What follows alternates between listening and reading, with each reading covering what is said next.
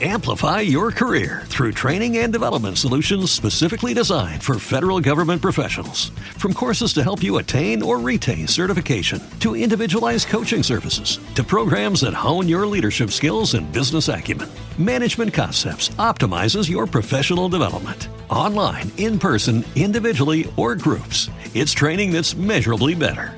Learn more at managementconcepts.com. That's managementconcepts.com. So, you've got an idea for a business. The store of your dreams. There's just one thing to figure out. Everything. That's why Shopify's all-in-one commerce platform makes it easy to sell online, in person, and everywhere else. Sell on social media. Source products with an app to get that first sale feeling. It's the only solution that gives you everything you need to sell everywhere you want. So when you're ready to bring your idea to life, power it up with Shopify. Sign up for a $1 per month trial period at shopify.com/listen. Tracks, Trailing and Signaling, Part 1. By Ernest Thompson Seton, Chief Scout. I wish I could go west and join the Indians so that I would have no lessons to learn, said an unhappy small boy who could discover no atom of sense or purpose in any one of the 3 R's. You never made a greater mistake, said the scribe, for the young Indians have many hard lessons from their earliest day, hard lessons and hard punishments. With them the dread penalty of failure is go hungry till you win, and no harder task have they than their reading lesson.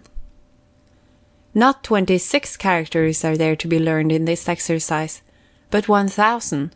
Not clear straight print are they, but dim, washed out, crooked traces, not indoors on comfortable chairs with a patient teacher always near, but out in the forest, often alone and in every kind of weather, they slowly decipher their letters and read sentences of the oldest writing on earth, a style so old that the hieroglyphs of Egypt, the cylinders of Nippur, and the drawings of the cavemen are as things of today in comparison, the one universal script, the tracks in the dust, mud, or snow. These are the inscriptions that every hunter must learn to read infallibly, and be they strong or faint, straight or crooked, simple or overwritten with many a puzzling diverse phrase, he must decipher and follow them swiftly, unerringly, if there is to be a successful ending to the hunt which provides his daily food. This is the reading lesson of the young Indians, and it is a style that will never become out of date. The naturalist also must acquire some measure of proficiency in the ancient art. Its usefulness is unending to the student of wild life. Without it he should know little of the people of the wood. There are still many wild animals. It is a remarkable fact that there are always more wild animals about than any but the expert has an idea of. For example, there are within 20 miles of New York City fully 50 different kinds, not counting birds, reptiles, or fishes, 1/4 of which at least are abundant. Or more particularly within the limits of Greater New York, there are at least a dozen species of wild beasts, half of which are quite common. Then how is it we never see any? Is the first question of the incredulous. The answer is, long ago the beasts learned the dire lesson. Man is our worst enemy, shun him at any price. And the simplest way to do this is to come out only at night. Man is a daytime creature, he is blind in the soft half-light that most beasts prefer. While many animals have always limited their activity to the hours of twilight and gloom, there are not a few that moved about in daytime, but have given up that portion of their working day in order to avoid the arch-enemy. Thus they can flourish under our noses and eat at our tables without our knowledge or consent. They come and go at will, and the world knows nothing of them.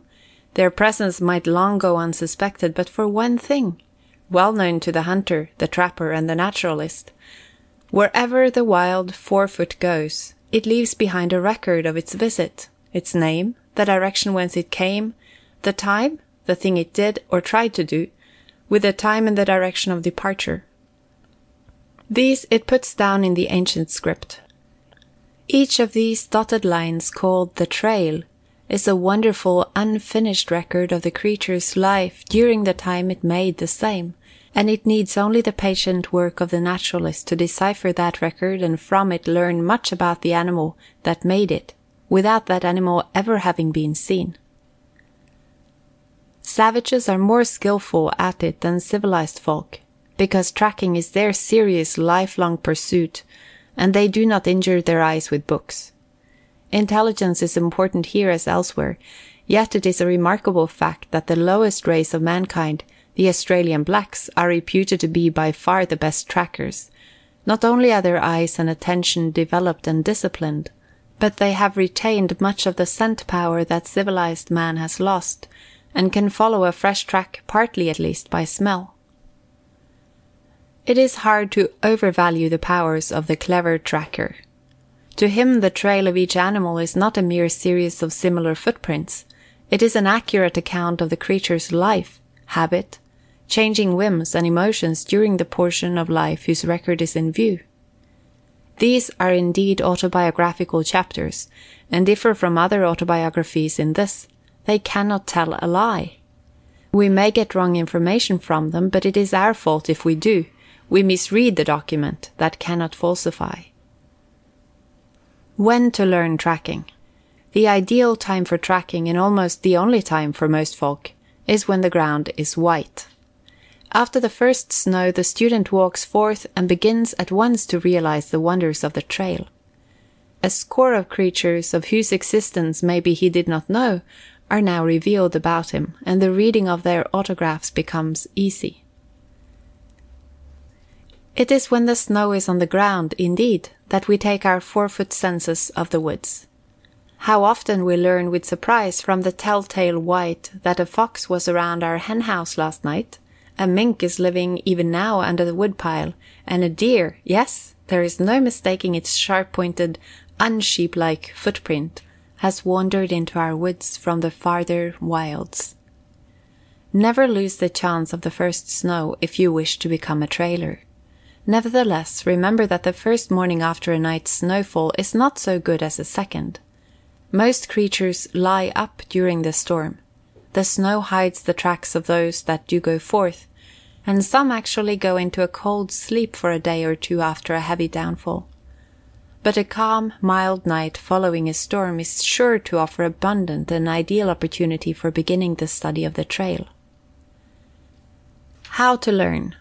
Here are some of the important facts to keep in view when you set forth to master the rudiments.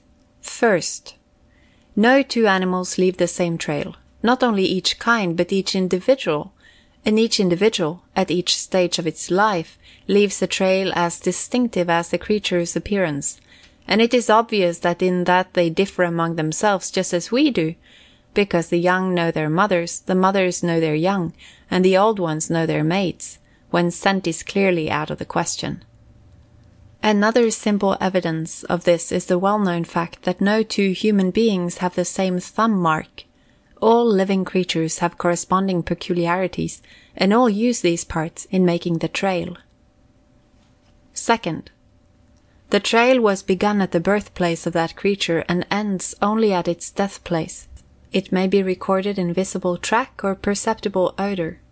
It may last but a few hours, and may be too faint even for an expert with present equipment to follow, but evidently the trail is made wherever the creature journeys afoot. Third, it varies with every important change of impulse, action, or emotion. Fourth, when we find a trail, we may rest assured that, if living, the creature that made it is at the other end. And if one can follow, it is only a question of time before coming up with that animal. And be sure of its direction before setting out. Many a novice has lost much time by going backward on the trail. Fifth, in studying trails, one must always keep probabilities in mind. Sometimes one kind of track looks much like another. Then the question is, which is the likeliest in this place? If I saw a jaguar track in India, I should know it was made by a leopard. If I found a leopard in Colorado, I should be sure I had found the mark of a cougar or mountain lion. A wolf track on Broadway would doubtless be the doing of a very large dog, and a St. Bernard's footmark in the Rockies, 20 miles from anywhere, would most likely turn out to be the happen-so imprint of a grey wolf's foot. To be sure of the marks, then, one should know all the animals that belong to the neighborhood. These facts are well known to every hunter. Most savages are hunters, and one of the early lessons of the Indian boy is to know the tracks of the different beasts about him. These are the letters of the old writing. A first try. Let us go forth into the woods in one of the northeastern states, when there is a good tracking snow, and learn a few of these letters of the wood alphabet. Two at least are sure to be seen, the track of the blarina and of the deer mouse. They are shown on the same scale in figures 1 and 2, page 198. In figure 3 is the track of the meadow mouse. It is not unlike that of the blarina, because it walks, being a ground animal, while the deer mouse more often bounds. The delicate lace traceries of the masked shrew, shown in figure 4, are almost invisible unless the sun be low. They are difficult to draw and impossible to photograph or cast satisfactorily, but the sketch gives enough to recognize them by. The meadow mouse belongs to the rank grass in the lowland near the brook, and passing it toward the open running water, we may see the curious track of the muskrat. Its 5-toed hindfoot, its 4-toed front foot, and its long-keeled tail are plainly on record. When he goes slowly, the tail mark is nearly straight. When he goes fast, it is wavy in proportion to his pace. Page 193. The muskrat is a valiant beast. He never dies without fighting to the last, but he is in dread of another brookland creature whose tail is here, the mink. Individual tracks of this animal are shown in number 1, page 161. Here he was bounding. The 4 feet are together, the hind feet track ahead, and tail mark shows, and but 4 toes in each track, though the creature has 5 on each foot. He is a dreaded enemy of poor Molly Cottontail, and more than once I have seen the records of his relentless pursuit. One of these fits in admirably as an illustration of our present study. A story of the trail. It was the winter of 1900. I was standing with my brother, a businessman, on Goat Island, Niagara, when he remarked, "How is it? You and I have been in the same parts of America for 20 years, yet I never see any of the curious sides of animal life that you are continually coming across." "Largely because you do not study tracks," was the reply. "Look at your feet now. There is a whole history to be read." "I see some marks," he replied, "that might have been made by some animal." "That is the track of a cottontail," was the answer. "Now let us read the chapter of his life. See, he went in a general straight course as though making some well-known haunt. His easy pace, with 8 or 10 inches between each set of tracks, show unalarm. But see here, joining on is something else." "So there is another cottontail." "Not at all. This new track is smaller. The 4 feet are more or less paired, showing that the creature can climb a tree.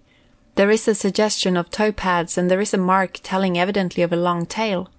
These things combined with the size and the place identify it clearly. This is the trail of a mink. See, he has also found the rabbit track, and finding it fresh, he followed it. His bounds are lengthened now, but the rabbit's are not, showing that the latter was unconscious of the pursuit. After 100 yards, the double trail led us to a great pile of wood, and into this both went. Having followed his game into dense cover, the trailer's first business was to make sure that it did not go out on the other side. We went carefully around the pile. There were no tracks leading out. "Now," I said, "if you will take the trouble to move that woodpile, you will find in it the remains of the rabbit half devoured and the mink himself. At this moment he is no doubt curled up asleep." As the pile was large and the conclusion more or less self-evident, my brother was content to accept my reading of the episode. End of section 25. Amplify your career through training and development solutions specifically designed for federal government professionals. From courses to help you attain or retain certification, to individualized coaching services, to programs that hone your leadership skills and business acumen, Management Concepts optimizes your professional development. Online, in person, individually, or groups, it's training that's measurably better. Learn more at managementconcepts.com. That's managementconcepts.com. Okay, round two. Name something that's not boring. A laundry? Ooh, a book club. Computer solitaire, huh? Ah, sorry, we were looking for Chumba Casino. That's right, ChumbaCasino.com has over 100 casino-style games. Join today and play for free for your chance to redeem some serious prizes. ChumbaCasino.com. No purchase necessary. Void where prohibited by law. 18+ terms and conditions apply. See website for details.